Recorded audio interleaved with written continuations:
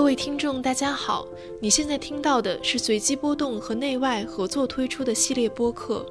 内外2012年创立于上海，从做一件让人身心自由的内衣出发，发展成一个专注于贴身衣物的生活方式品牌。2020年，内外以 Nobody is Nobody 为 slogan， 开启真实多元之美的探索之旅。今年，这一项目以微而足道、无分你我为新起点，旨在呈现当代亚洲女性的自我认同与集体力量。这一系列节目共有3期，我们邀请到了3位来自不同领域的职业女性意见领袖，讲述她们的身体故事和人生经历，分享当代女性对于职场、家庭、友谊和自我成长的思考。节目将于3月1号、5号和9号中午12点在小宇宙 App 和随机波动的微信公众号同步更新。本期嘉宾是哈佛大学法律博士辩手詹青云。在正式开始和詹青云的对话之前，我们特别设计了一个同题问答的环节，一起听听他对贴身衣物、身材焦虑和穿衣自由的看法和感受。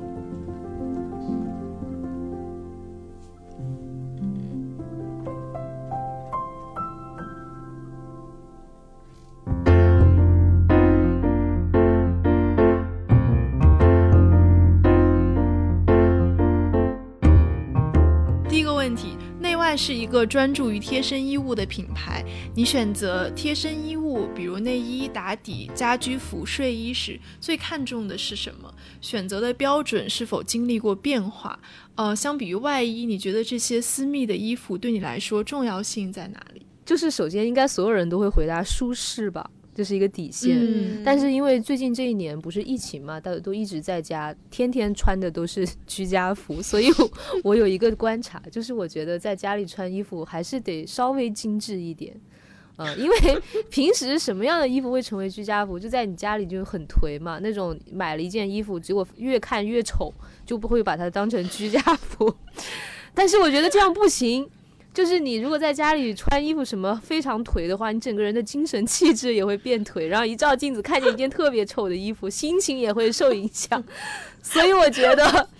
就是越是在家越还是要保持一定的精致感，就是你还是要穿一件当你在镜子里看到自己的时候觉得很愉悦的衣服。感觉是资深宅家人士发言，很有道理。好，第2个问题就是在穿内衣这件事上有过怎样的困惑和思考吗？有很大的困惑，就是我不知道该怎么选，因为这个问题非常的羞涩，就好像是一个禁忌，哪怕是女孩子之间都不会去聊。我要到很久以后，就是我有一个比较放得开的女闺蜜，她才告诉我挑内衣是很重要的一件事情，但是以前这个话题是不跟人聊的，你自己也不知道，然后就稀里糊涂就买了。对，而且我觉得它似乎经常被认为是一种母女之间可以传授的那个知识。对，第一个内衣都是妈妈带着买。对。但是其实妈妈的那个对于内衣的选择和审美来自姥姥，可能并没有那么这是一个代代相传的一直追溯隐秘知识。对，就没有那么与时俱进，所以最开始几年你穿的都是妈妈款的内衣。对。那下一个问题是，现在女性越来越喜欢穿无钢圈的内衣，你会怎么看这样的趋势？我觉得非常好，就是这是一个反内卷的表现。对吧？如果我们大家都是拼命的穿越来越高的高跟鞋，这个是内卷，但是我们越穿越低，现在我们律所的所有的女的都不穿高跟鞋了，就是一个反内卷，就是大家不要在这些事情上去拼命的挤压空间竞争了，而是回归到怎么舒服更好。所以你穿过无尺码的内衣吗？当你听到无尺码内衣的这个概念的时候，你会有什么反应吗？我觉得非常好，因为你们不觉得吗？就是特别是在青春期那个时候，内衣的尺码是一个带有极强的羞辱性的话题，它可以成为男生攻击女生和女生攻击其他女生的一个重要的话题，就是无论你尺码大还是小，它都可以成为一个攻击点。所以我觉得当然这个本身是错的，但是如果我们完全避开这个话题，可能就更容易吧。以及就是对我这种在这个方面知识很少的人来说，这个世界越简单我就越欢迎。你有过身材或者外貌焦虑吗？这种焦虑是如何产生的？有尝试过改变自己的身体吗？我还好真的就我觉得这种焦虑其实都是由外界的各种评价和比较带来的。就比如说每年过年的时候，什么表兄弟姐妹大家要在一起比高矮，那个瞬间你就会对你的身高产生焦虑。我觉得我还是在一个挺有爱的环境里成长的。我爸爸永远觉得我不够胖，他每一次跟我打电话就说天啊还不够胖。所以我觉得我还好。下一个问题是，你认为国内的审美环境对女性够友好吗？那既然这么问了，肯定是还不够友好。当然就是永远有进步的空间。好，下一个问题是分享一个感受到同性善意的时刻。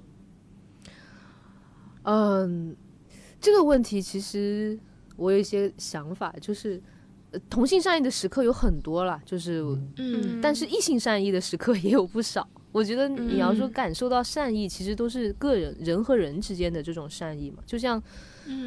我比如说我参加奇葩说的时候，我不太会给自己挑衣服，我在这方面就是没有审美。但是比如说傅首尔会把他的衣服让给我穿，然后我的男闺蜜李思恒会整天帮我搭配衣服。所以我觉得为什么我们要强调同性善意，是不是觉得同性善意是一件很珍贵的事情？所以我觉得就是没有必要强调同性善意，都归根结底是人和人之间的善意，异性之间也可以有这种善意。下一个问题是如何看待女性的个体觉醒和女性之间的友谊和连结的关系？关系那就是相辅相成嘛。比如我作为一个初入职场的女律师，我以一种我想要为我自己奋斗的独立女性的姿态，但是与此同时非常重要的是那些已经在这个比如在律师这个职业里面打磨过很多年，在一个更艰难的环境里奋斗上去的那些女性合伙人，她们作为了这个职业里面或者这个社会里面更有话语权的人，他们回头来帮助我们解决初入职场的时候女性职业这个女律师所遇到的各种各样的困境。我觉得这就是一个需要个人的努力，但是也需要更多的人的帮助的一个瞬间。最后一个问题是想问阿珍如何看待职场女性的穿衣自由？哇其实我觉得职场里面有一定的穿衣规范，这没有什么。当我们抱怨没有穿衣自由的时候，是现在这个规范太严苛了。就是不仅是说比如你是律师你就只能穿黑白灰，而且是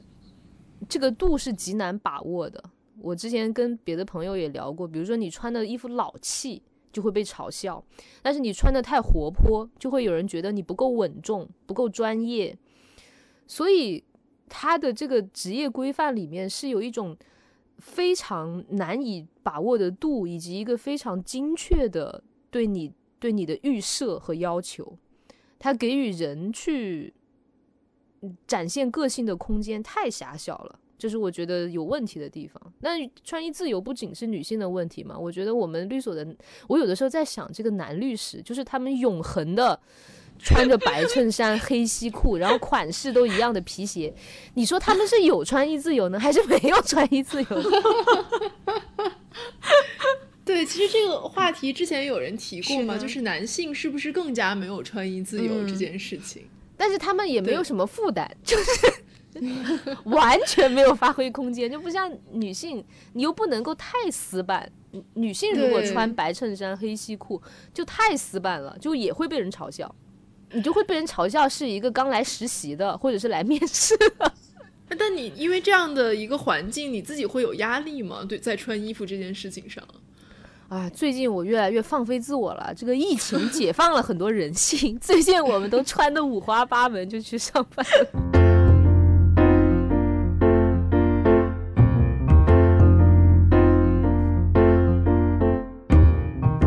听众朋友们大家好，欢迎收听新一期的随机波动，我是张之琪，我是傅诗野。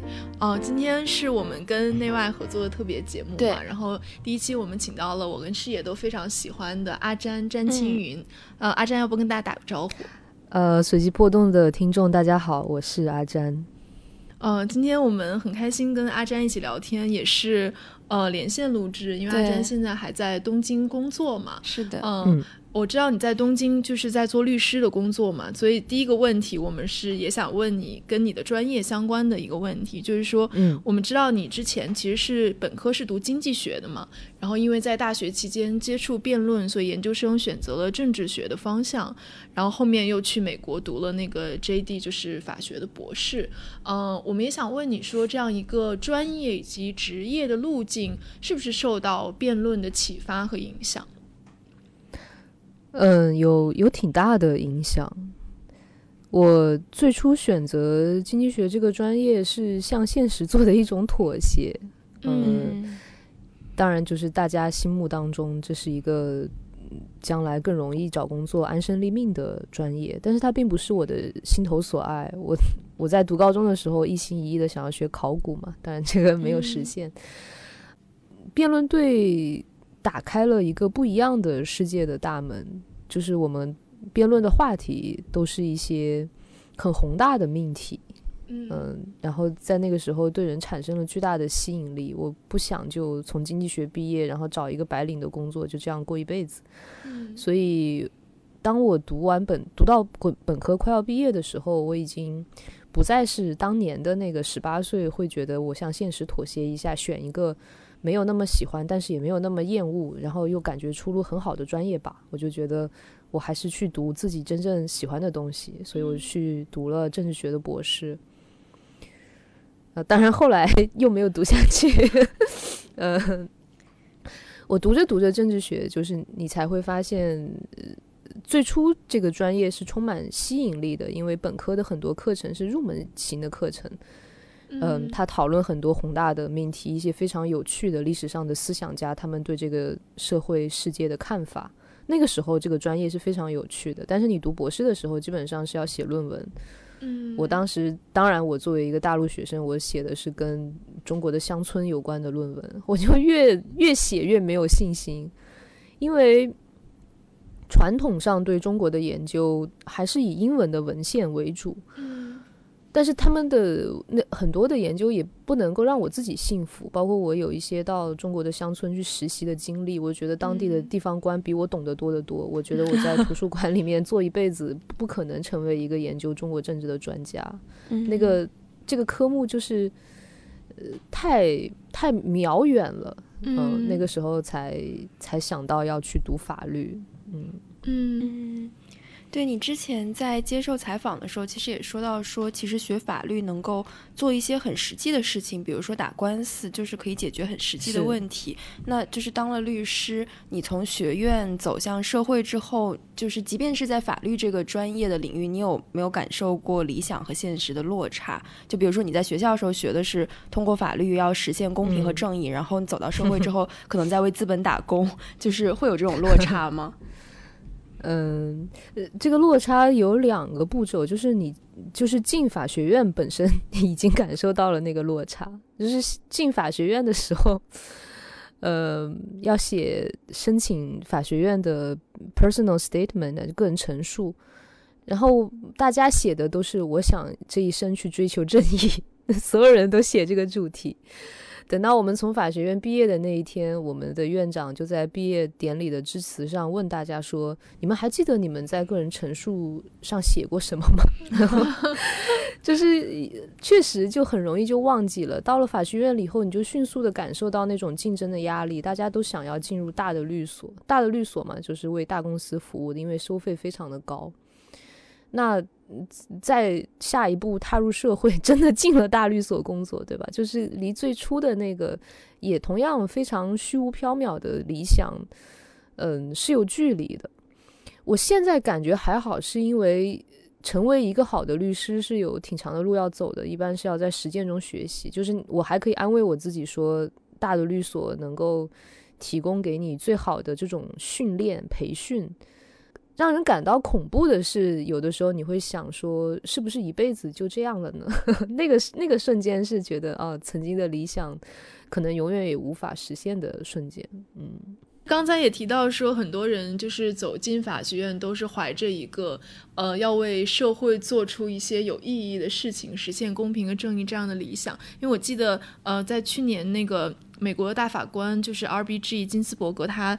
去世的时候，我也看阿詹有发过微博嘛，就说他是你的偶像。然后还有一句话，其实我觉得当时我们也觉得很感人，就是说偶像未能实现的理想要落在我们的肩上。我觉得所以想问你，就是对你而言，就是这样的女性的这种榜样，女性的 role model 对你来说有怎样的一个作用？以金斯伯格为例，他这样的 role model 就是我觉得对人有至少3个层面的启发。第一个就是当然就是他做到了那些事情，可能他在40年前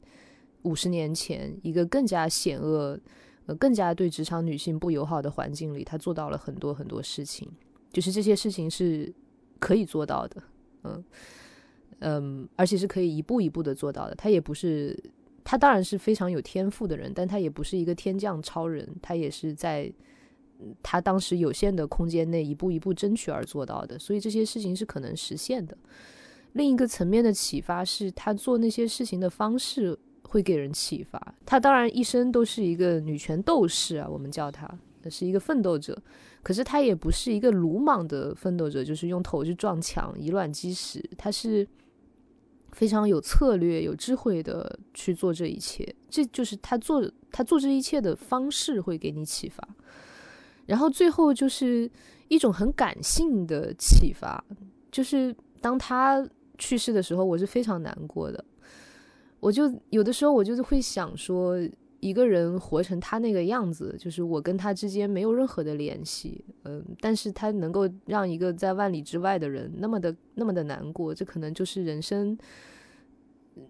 值得的一种方式吧。你就会幻想说，有一天我是不是能够也在某一个比我小50岁60岁的人心里留下这样的一个瞬间。就是这是一种感性的启发。我觉得最后讲到这种感性的启发，我觉得也挺有意思的。因为其实我们经常讲女性之间的共情和连结，很多时候其实是不需要你真正认识这个人，或者甚至你们不是所谓的同时代人，你们之间也能够产生这样一种共情和连结。其实根基也是因为我们有这种相似的女性的经验吧，以及我们活在一个一直性别不平等的这样环境里面，大家都有这种挣扎和反抗的这种经历。我不知道这个对你来说是不是也是跟他之间有这种非常奇妙的情感的连接的一个原因。是，而且跟他之间就是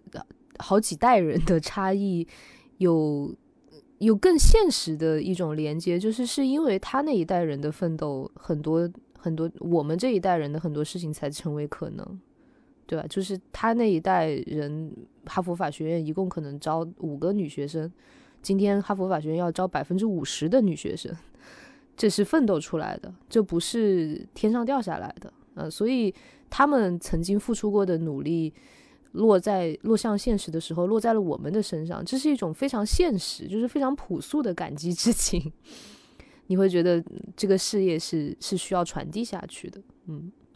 对，所以我们就是在今天面对有一些跟女性相关的社会议题的时候，我也看到阿詹也会在微博上发表一些自己的看法嘛。所以就是今天我们有很多设问，其实是想从法律的角度来看这些性别议题。因为像随机波动是一直很关注这些女性议题，但是我们的学科背景可能更多是偏向比如说社会学或人类学的方向，所以有一些话题也想说不知道一个法学背景的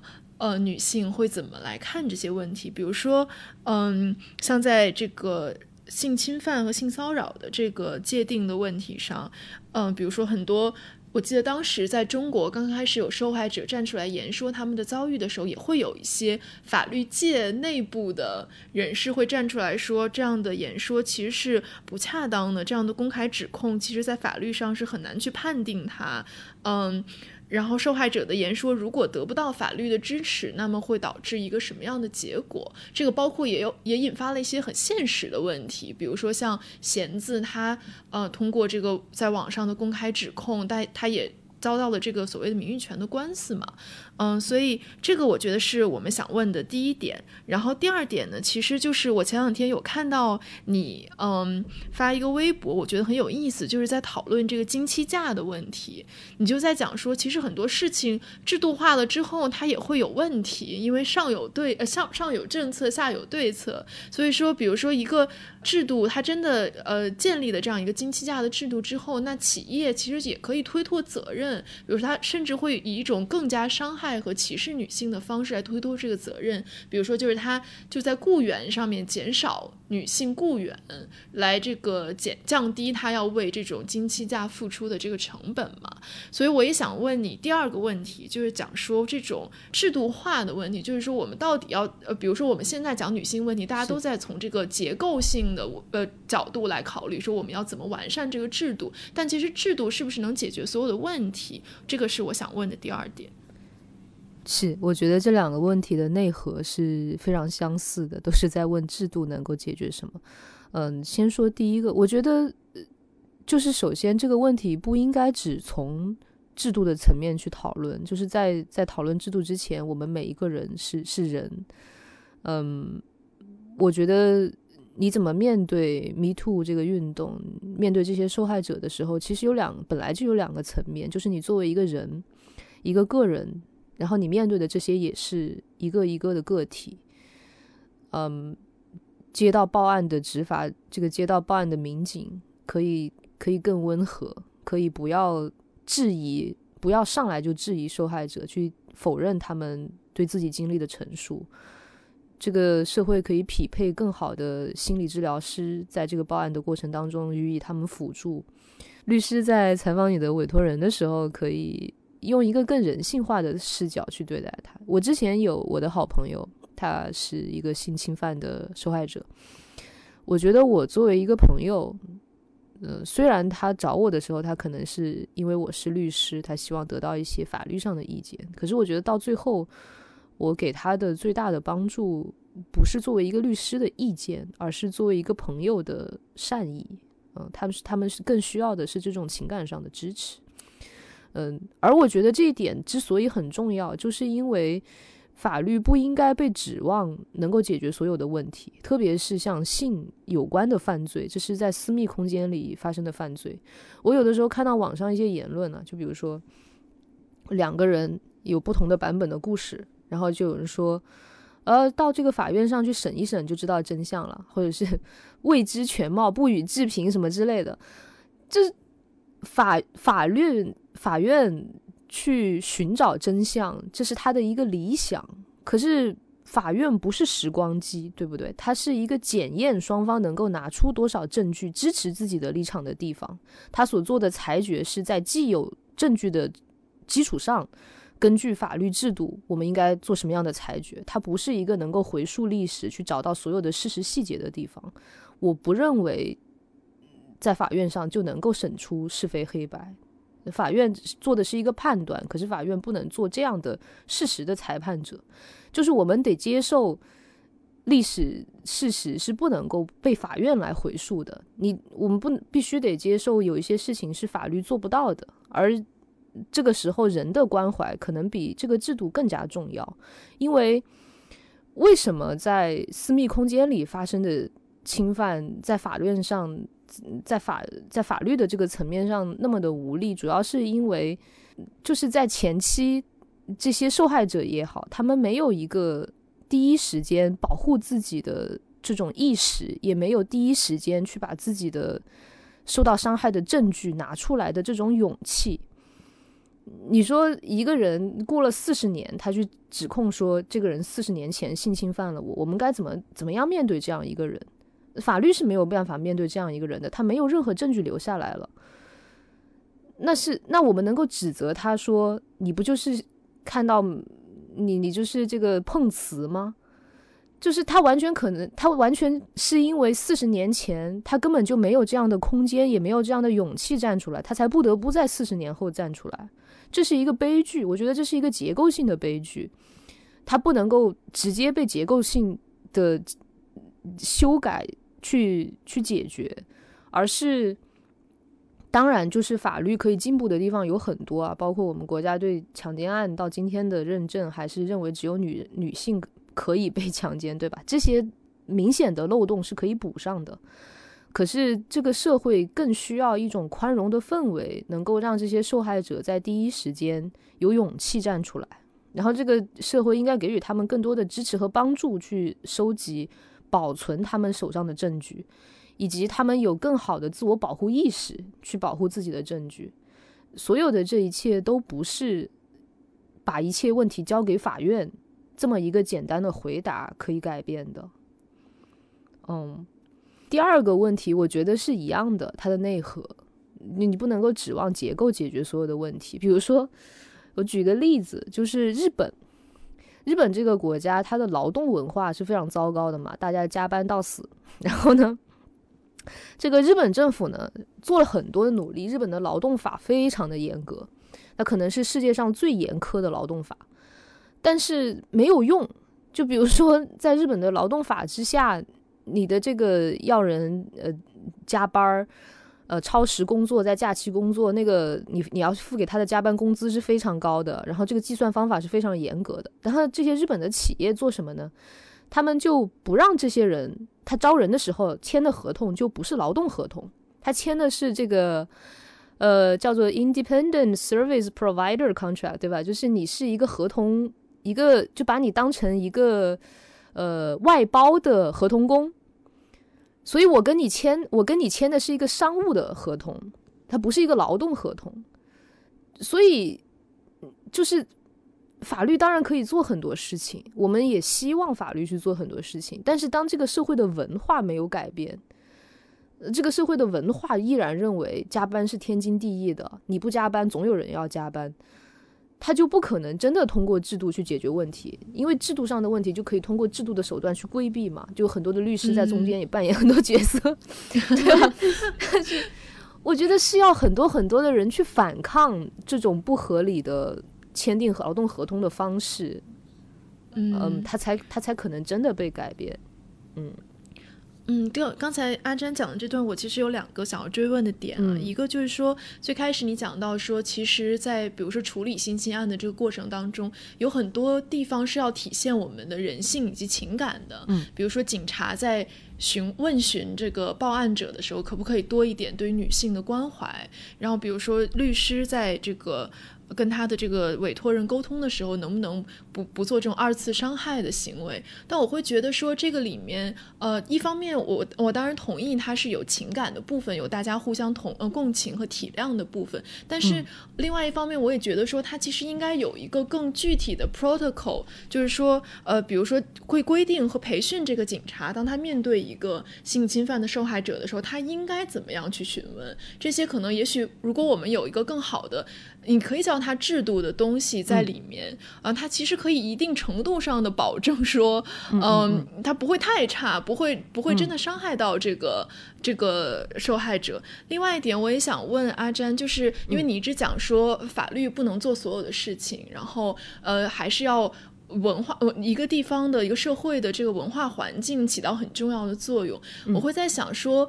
你会怎么看这个问题？比如说法律是不是也可以被视为一种文化，或者说它可以一定程度上的反映一个社会的文化？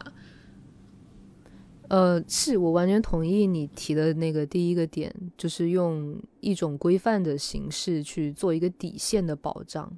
对吧？但是这种规范，我觉得第一步永远是让人产生这种意识，否则的话哪怕有规范，这个规范也可以被非常形式主义的执行。当然可能有这个形式主义都好过没有，可是我觉得归根结底是人和人，是具体的人和人在面对面，这种伤害是人心是非常柔软的，非常脆弱的，在那个瞬间它是可以被粗暴的感情伤害的，那个东西是很微妙的。我觉得哪怕我自己，当我面对我的好朋友跟我倾诉的时候，我都没有那么自信我可以做到在我问他的过程当中不对他造成2次伤害，所以这件事情是很难的我觉得不是一个给他们一张表格，给他们3个小时的培训就可以实现的，而是但是就是人本性当中的那种善良，有的时候可能比这个形式主义更有实际的作用，这是我的看法了。然后你的第二个问题很有趣，就是法律到底应该追随它的时代还是超越它的时代？比如我学美国的法律啊，那当然有一个很经典的判例，就是这个布朗案嘛。他当时规定黑人学生和白人学生，就是你不能够做种族隔离，就是公立学校不能种族隔离。这个判例被认为是超越了他的时代的，到今天大家都还在讨论他当年做这个判例是成为了引领社会走向种族平等的一个非常了不起的划时代的判决呢，还是他在过早的时候粗暴地干涉了这个社会的习俗跟文化，以至于激发了更为强烈的反弹，让黑人的境遇更加糟糕呢？其实是一个悬而未决的辩论。阿詹刚其实讲到这个法律的作用，我觉得对我来说，因为我其实不是很了解法律，我觉得好像有一点破除大家对于法律的一种浪漫化想象的感觉。就是可能就是比如说我们在讨论这些性侵案的时候，大家会觉得说，那法律可能是我们最后的武器，是我们最后能抓住的东西。但是感觉就是在阿詹刚刚的描述里面，好像我们不应该对法律寄予这样的厚望。但是另外一方面对，另外一方面我又想说，因为法律就是当然我也不是很了解，就像你刚刚说的当然它一个很理想的情况说我们每一个人都有一种内心的善意可以被激发出来，但实际上法律它其实也是一种惩罚性的条款嘛，它可能惩治的是人内心的恶意，而不是说可以把就是善意激发出来。那你觉得就是在善和恶这两个之间，就这个张力要怎么处理，以及法律在其中它扮演的到底是哪一种角色？我觉得法律是可以引导善的啦，它不只惩罚恶，就是社会规则也奖励很多行为嘛，对吧？但是我觉得之所以说不应该寄希望法律解决一切的问题，一个是我刚才说的，就是法律是走了很远之后你最后走到那里的那一条防线，但是很多的伤害是在你走到那里之前就已经造成了，而且无法挽回的。而法律不能够通过一纸裁决去澄清天下所有的是非黑白，因为它就是做不到，我们没有办法去回溯往事，这个是我想讲的它的做不到的地方。然后就是比如回到我刚才讲的那个布朗案的例子，美国的种族平等不是靠这一个案子实现的，就是后来有很多的统计发现，布朗案之后他的这个学校的种族隔离的情况可能更加糟糕，在接下来的10年的时间里，他真正去破除，虽然美国到今天种族之间还有很大的问题，但是他真的实现这个跨越式的进步是平权运动，就是大家的社会意识被激发起来。当你意识到人和人因为不同的肤色就要上不同的学校，就要坐不同的火车，就不能在同一个餐馆里吃饭，这是一个问题的时候，这个改变才真的开始。我觉得就是制度是最后的防线，但是它是一道挺冷漠的而又遥远的防线。可是在整个过程当中，人接收到善意还是恶意，是许许多多具体的人组成的，是由我们共同在这个时代的主流的观点、文化还有不同的意识去决定的。我觉得就是跟阿詹聊这个话题也让我觉得很有趣，因为之前我接触的比如说国内的一些做法律工作或者说做法学研究的人，我觉得他们会比较很信仰法律，然后当你讨论一个与法律相关的议题的时候，他一定更倾向于说法律是可以解决这个问题的，或者说法律是解决这个问题的更好的方法。但我觉得阿詹就是好像有点破除这个我这个刻板印象，就是他好像是有一种对于法律的祛魅的这样一种理解。我不知道你是因为学习法律，然后对它的运行规则有更深刻的理解，还是说你在现实的工作和生活当中有看到说它其实真的很多时候非常无力？我是不是太悲观了？我还真的有，就是我有2个经历吧。我刚才讲到我有一个好朋友，那真的是好朋友，但是就不能透露更多细节了。他被性侵犯，最后怎么样呢？就是因为他没有保留证据，所以法院是没有办法还他一公道的。他有一个朋友，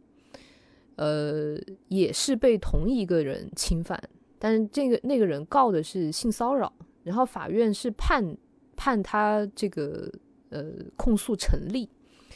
然后给予的这个惩罚措施是要那个伤害他们的人道歉，然后这个人就拒不道歉。就是我这个朋友打这个官司打了好多年，然后对他的事业、他的家庭、他整个人的健康状况造成了巨大的伤害，就不说他本身被侵害这个事实了啊。当然就是可能很多人就会杠说你没有被法院认证过，不能够叫事实嘛。不管怎么说吧，就是他得到的东西，他能够从这个过程当中得到的东西，跟他付出的东西和他受到的伤害相比，真的是太少了。最后他什么也没有得到，可以这么说，但是他就是咽不下这口气，他就一定要去争取。那我也支持他，但是我在整个过程里我觉得非常的无力。但是呢，我又经历过另外一个事件，就是我一个男性朋友，他被人诬告性侵，哇，然后就是最后法院判他无罪。可是他在这个被诬告的过程当中，首先他被关进监狱关了一段时间，他的学业、他的生活、他的社会评价，所有的一切都受到致命的伤害。最后法院判他无罪，太晚了，他的受到伤害已经太大了。我觉得这2件事情对我的打击是非常大的，特别是我这个被诬告的朋友。就你说我第一个朋友他是被伤害的，但是他没有办法在法院上证明自己，我觉得这个是所有人都知道的法律的无奈。然后我这个第2个朋友他是被诬告的，可是当陪审团，他是在国外啊，就是当陪审团宣布判决之前的一个瞬间，我都是很绝望的，我不知道陪审团会怎么宣判。就是我刚才说的，法院不是一个能够把过往的事实碎片拼凑起来拼出一个真实的过往的一个地方，他看的是双方能够呈交上去的证据，然后最后做判决的是人，是这个陪审团，那他觉得这个证据有没有说服他而已。虽然就是我内心深处，我作为他的好朋友，我也作为他的律师，我完全知道他是被冤枉的，可是我不知道法院会给他什么判决。我在那个瞬间，我对法律的信仰是非常绝望的。对，所以你就说谈到性侵犯这个问题，就是回到我们一开始说的，因为它是在私密空间里发生的，很难由一个遥远的制度去为大家裁决是非。可能这个制度永远也拼凑不出事实的真相是什么样，但是这个制度任何一点的摇摆，就可能给双方都造成无法挽回的伤害。我觉得从这个意义上说，我是非常绝望的。与此同时，我是一个学习法律的人，我就知道有很多时候一个官司的胜负，律师起到很大的作用，就是为什么好的律师那么贵，是有意义的。因为法律发展到今天已经太复杂了，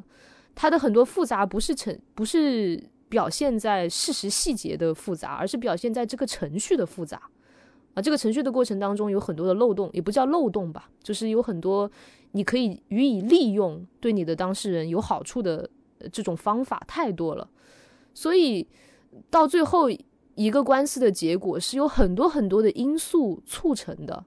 这里面有技巧的律师怎么样运用规则的过程，这里面也有某一个陪审员他内心深处对这个事实的看法，这是人的看法。所以我觉得制度，当然我坚持我们法治是很好的东西，我们要坚定的朝这个方向努力，可是制度有太多可以被人的因素左右的地方了，它不能够被当成一个绝对的信仰。这是我的想法。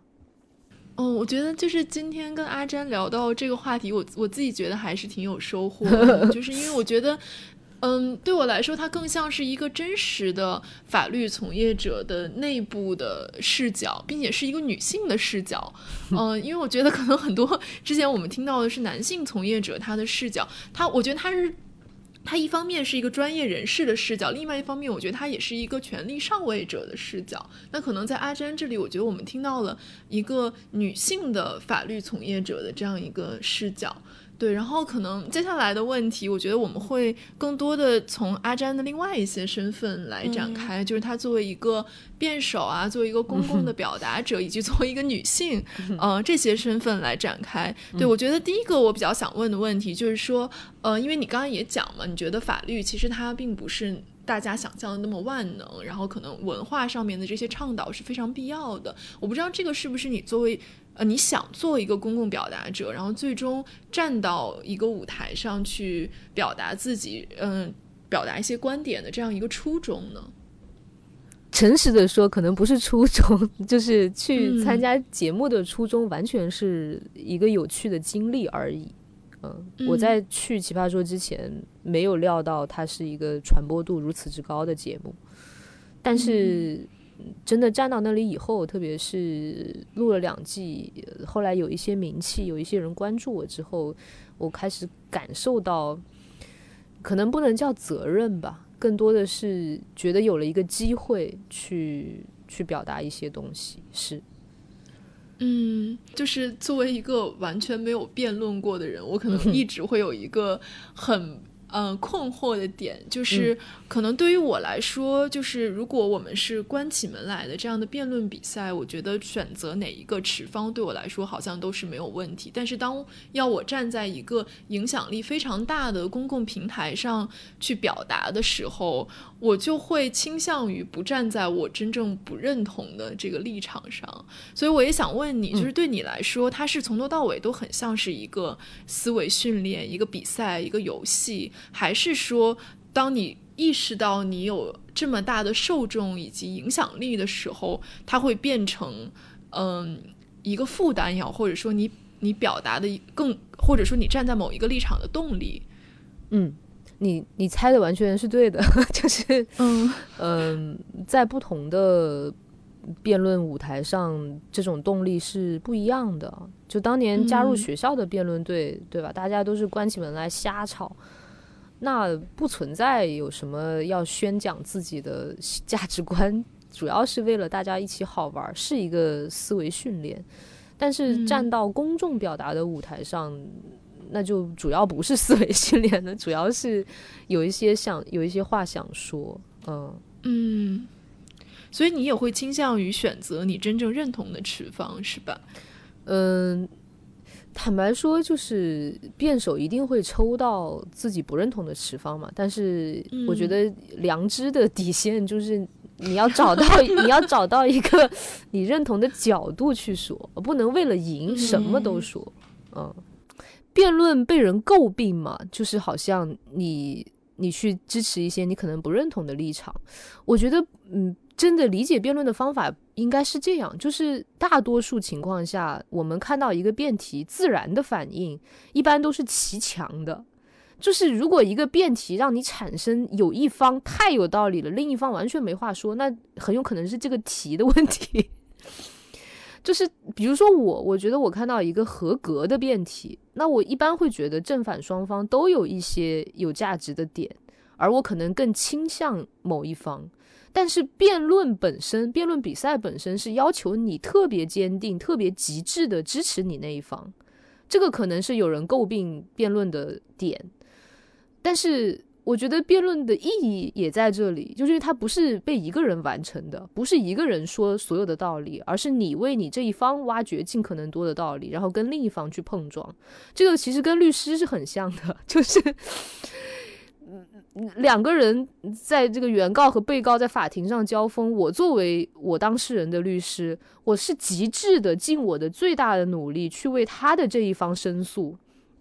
可是法庭能够 work 是因为有两边的力量都在发出声音，然后这两种碰撞，然后交给陪审团，交给这个法官去判。那同样的辩论赛的两种碰撞交给大家去思考。对，我觉得这个碰撞才是意义，而某一个人具体持什么持方什么观点其实没有那么重要。因为你现在也是一个律师，然后包括你也参加节目，其实也有很多重的身份。然后我们也很好奇说，不管是你作为一个律师，还是说可能你参加节目作为一个辩手，就是在任何这些场合，你有没有遇到过被歧视或者说被冒犯的这样的一些时刻？然后在这些时刻你是如何应对的？我觉得这个还好。就是在奇葩说的舞台，我觉得奇葩说因为它本来就是一个包容多元有各种各样的少数者的地方，所以没有太强烈的这种感受。然后我在职场，因为我其实也就刚刚进入职场2年多，我有一个小的观察吧，就是我觉得挺有趣的。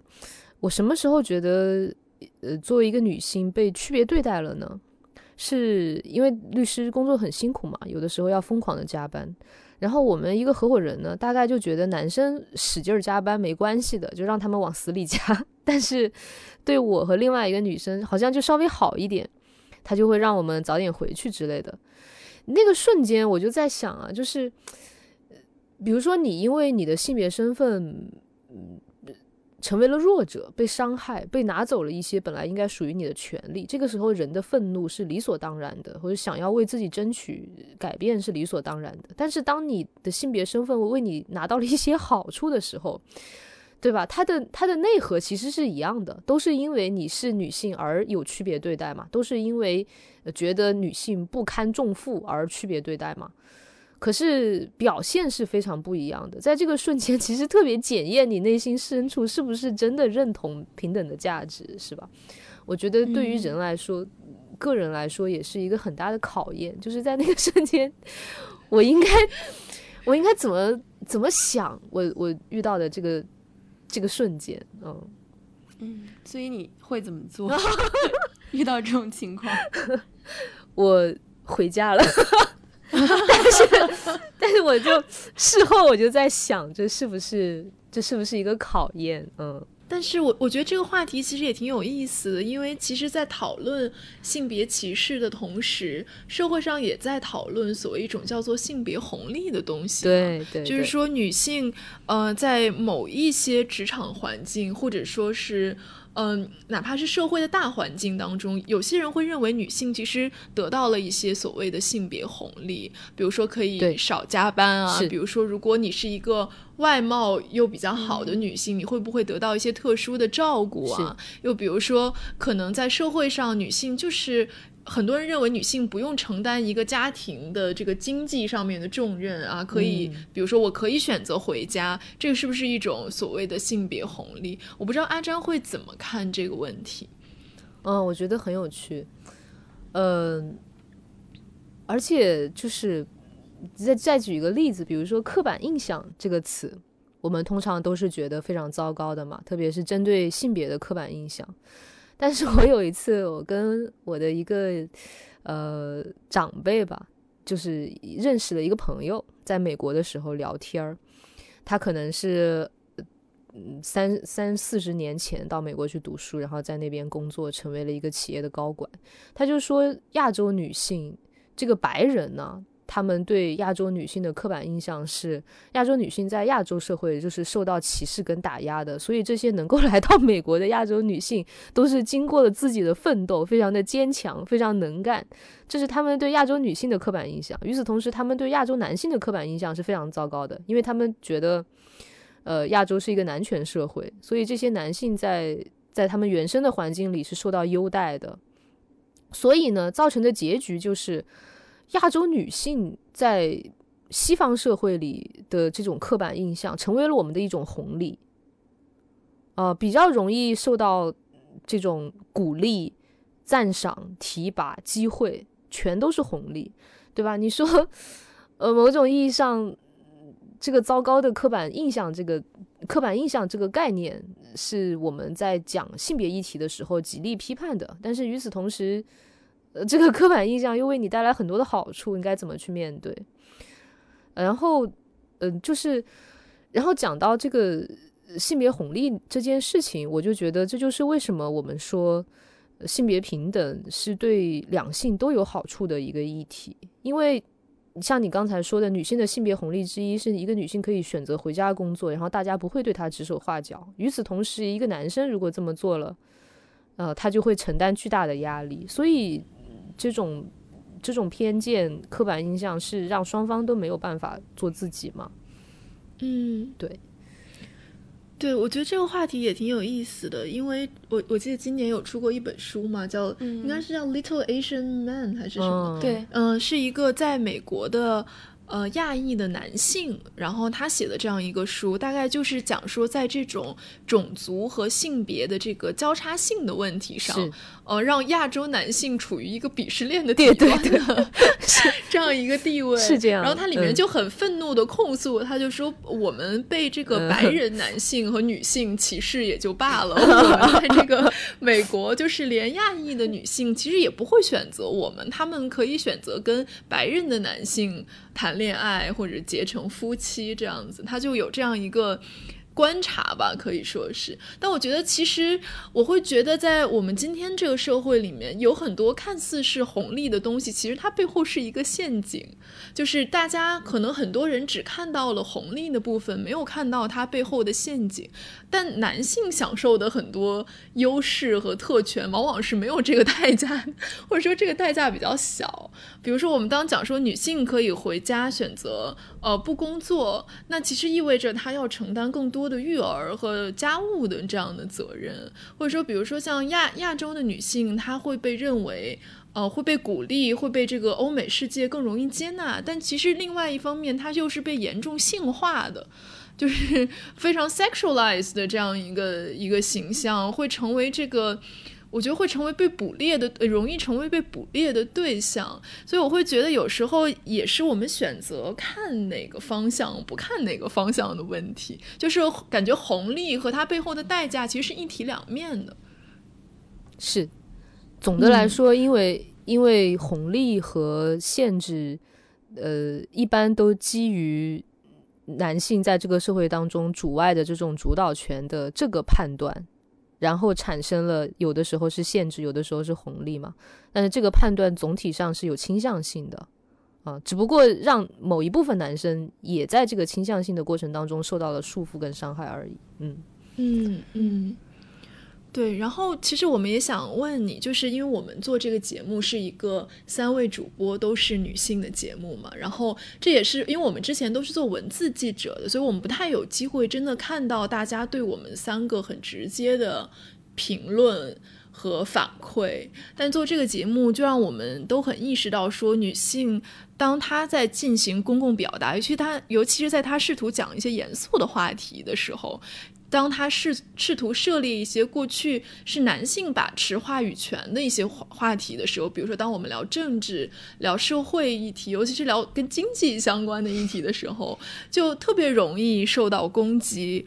要不然就是认为说你们不懂，你们完全对这个话题没有了解，没有建树。然后或者就是认为说你太 aggressive 了，在你怎么能这么 aggressive， 就是表达方式的问题。你觉得你太 aggressive 了。我不知道阿珍，就是你不管是在辩论还是说在一个电视的平台上公开的发言，你会不会觉得说大家对女性的表达者其实是会比较严苛一点的？我倒是没有做过数据统计，不好说了，但是我有这个感受，就是一般我在奇葩说上大家比较宽容，都是以鼓励为主的，都是我示弱的那些场景。就像我讲波士顿的落叶什么的，当然那个也不是为了示弱啊，就是也是真发自内心的。但比如说我讲那个知识芯片的时候啊，就挺多人骂我的，说我根本不懂知识是什么之类的。然后但是我被骂的最惨的还是我讲那个妈妈是超人是不是赞美的时候，哇，可多人来骂我了，真的莫名其妙，就说我挑起性别对立什么的，我都懵了。然后后来发现确实讲到这种议题的时候是有巨大的风险的，就看杨丽在过去这一年经历了什么，就能非常强烈的感受到。对，因为其实现在性别议题算是就是在公共范围的这种讨论里面比较热的一个话题，然后可能每次女性表达一些观点的时候，就是我们表达一些其实在我们看来比较温和的观点的时候，就会经常被贴上偏激或者激进或者挑起性别对立的这一些标签。然后包括阿詹刚讲的，就是比如说我们聊技术问题的时候，就是一些在传统上被认为是一些比较硬的学科，可能是经济学或者是一些 IT 对 IT 啊什么之类的，所以然后大家就会觉得说这个其实你们并不懂。我觉得这里面其实背后就是说，因为这传统上可能是更偏男性的一些领域，对，然后其实包括像阿詹学的法学，其实包括你的3个专业其实都还蛮属于这些分类的，对，经济、政治和法律。所以我不知道在你比如说求学的过程中会不会也有遇到类似的情况。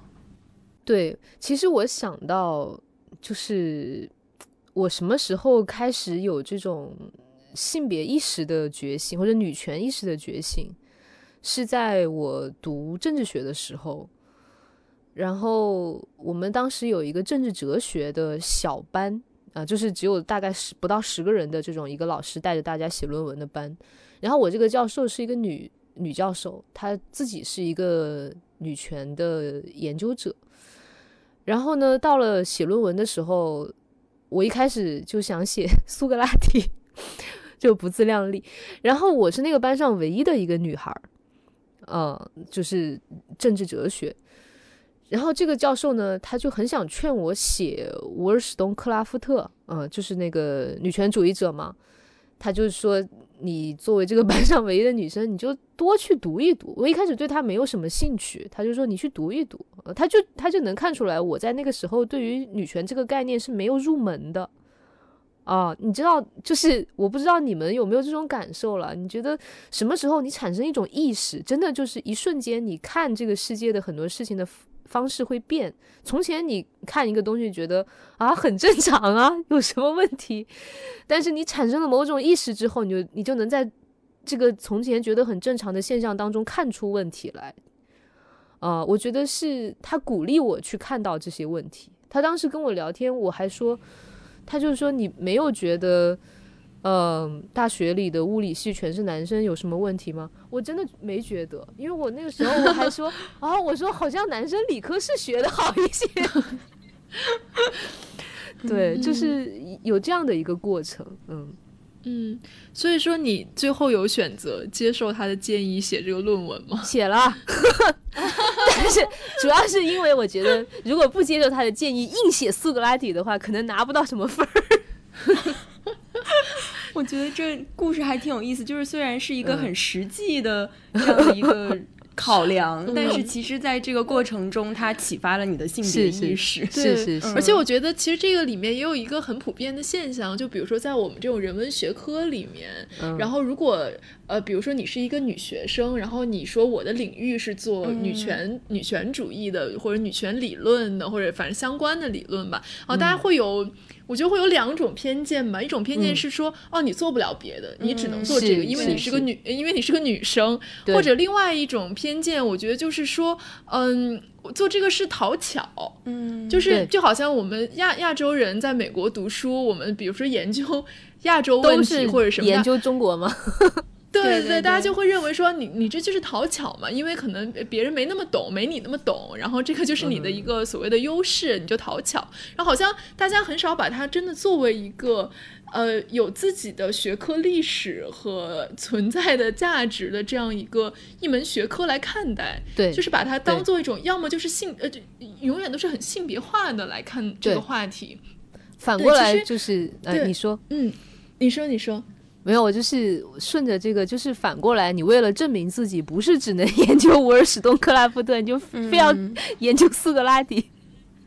对，我觉得其实很多人也曾经会有过这种心态。我觉得我自己可能也曾经有过，我会觉得说，我是一个女生，那我偏不要做这个嘛，我就要做一点别的，看上去更性别中立的一些理论。对，我觉得这个可能是我觉得也是女性在知识界的会遇到的一个困境。是的，对。我觉得最后我们其实还想聊一个话题，就是想要聊一下女性之间的友谊嘛，因为我们这个节目其实就是3个好朋友一起做的节目，然后在这个过程中，我觉得在一起工作的过程中，其实我们的友谊是有得到发展的，就是好像我们的关系变得更复杂了一点，变得更复杂好像也不是有什么好事。对，然后所以我们也想问阿珍，像比如说你跟庞颖之间的这种友谊，就是你们其实也是有不同的身份嘛，比如说你们既是好朋友，也是过去的队友，然后现在你们也有一个工作关系，所以你会怎么看待就是女性之间的这样的友谊？就是越来越复杂了。我和他的关系对啊，他就是我最好的朋友，我觉得就是需要一个你随时都可以聊，什么都能聊的这样一个人。对，就是比如说我们看一些比如说文学作品也好，或者现实生活中的一些情况，我们会觉得说女性的成长过程中，她经常会遇到这样的友谊，她其实是有一个张力在里面的，一方面可能是大家互相理解互相欣赏，另一方面又免不了会有一些竞争和比较的成分。我不知道你自己有没有类似的经历。我觉得我不喜欢这个提法，就好像你总是觉得同性之间首先大家想到的都是他们的竞争关系，然后不太相信他们之间更非常纯粹的友谊。我觉得我们应该刻意的避免这种提法，就是我跟庞颖之间是他的成功我是纯粹的欣赏，我跟他的竞争都是游戏性质的竞争，我还跟他每天比赛背唐诗呢，但是他的事业也好，他的辩论赛场上的成绩也好，他取得的一切成功，我都由衷的为他感到高兴。我觉得人和人同性之间也好，异性之间也好，这种纯粹的友谊是存在的。对，这个其实也是我们节目之前讨论过的一个话题，包括在线下活动的时候，就是很多人会对于女性的友谊有一种很狭隘的想象，就是比如说大家会说3个女人一台戏啊，或者说在一些娱乐八卦里面就会很喜欢报道什么就是女明星在一个晚宴上面争 C 位，就是这种你争我抢，其实就是说它是放大了女性之间的这种竞争，然后低估了女性之间相互欣赏和理解的这种能力。对，而且我觉得就是大家会把这种竞争做一种负面的理解，其实有时候竞争也是很良性的，对，就是大家在互相的激发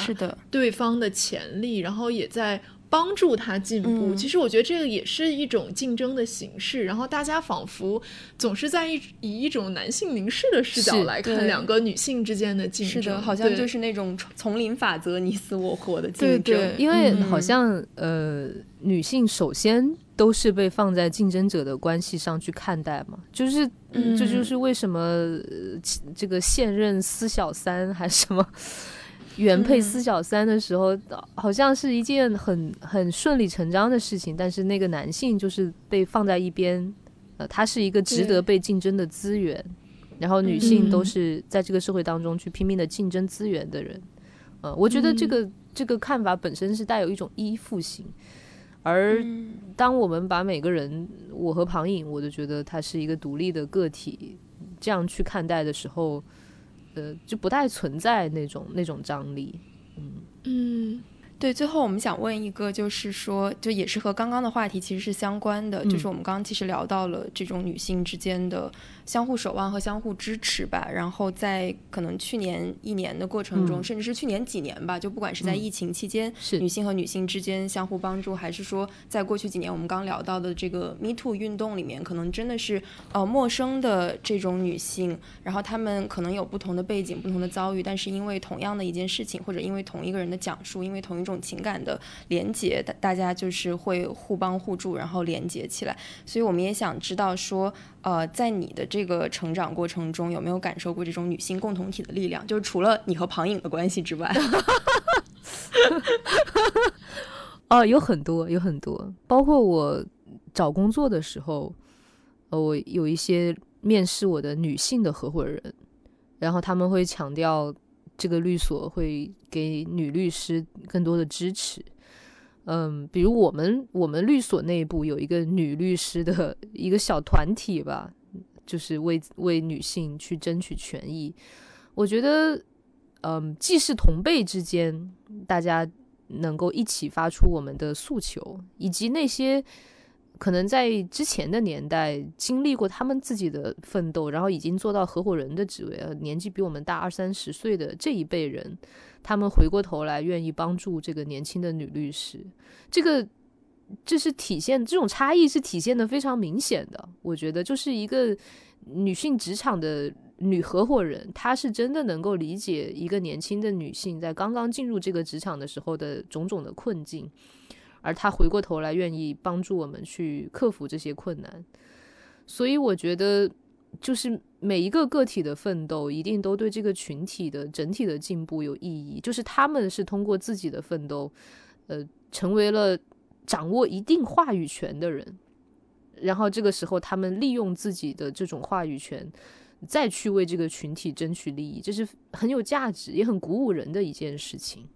今天其实特别感谢阿詹来跟我们聊天，其实我觉得最后是越聊越开，然后还是很开心的一个聊天。是的，是的，而且我觉得我们中间讨论到，就是阿詹从一个有点像法律局内人的角度给我们带来的对于这些性侵犯、性骚扰的案件的看法，我觉得很重要。是的，是的，我觉得是一个很难得的视角。是的，是的，好，那我们就很感谢阿詹来跟我们录这期节目，然后下面我们还有这一个系列的后2期的节目，也敬请大家期待。是的，那我们下期再见吧，拜拜，拜拜，拜拜。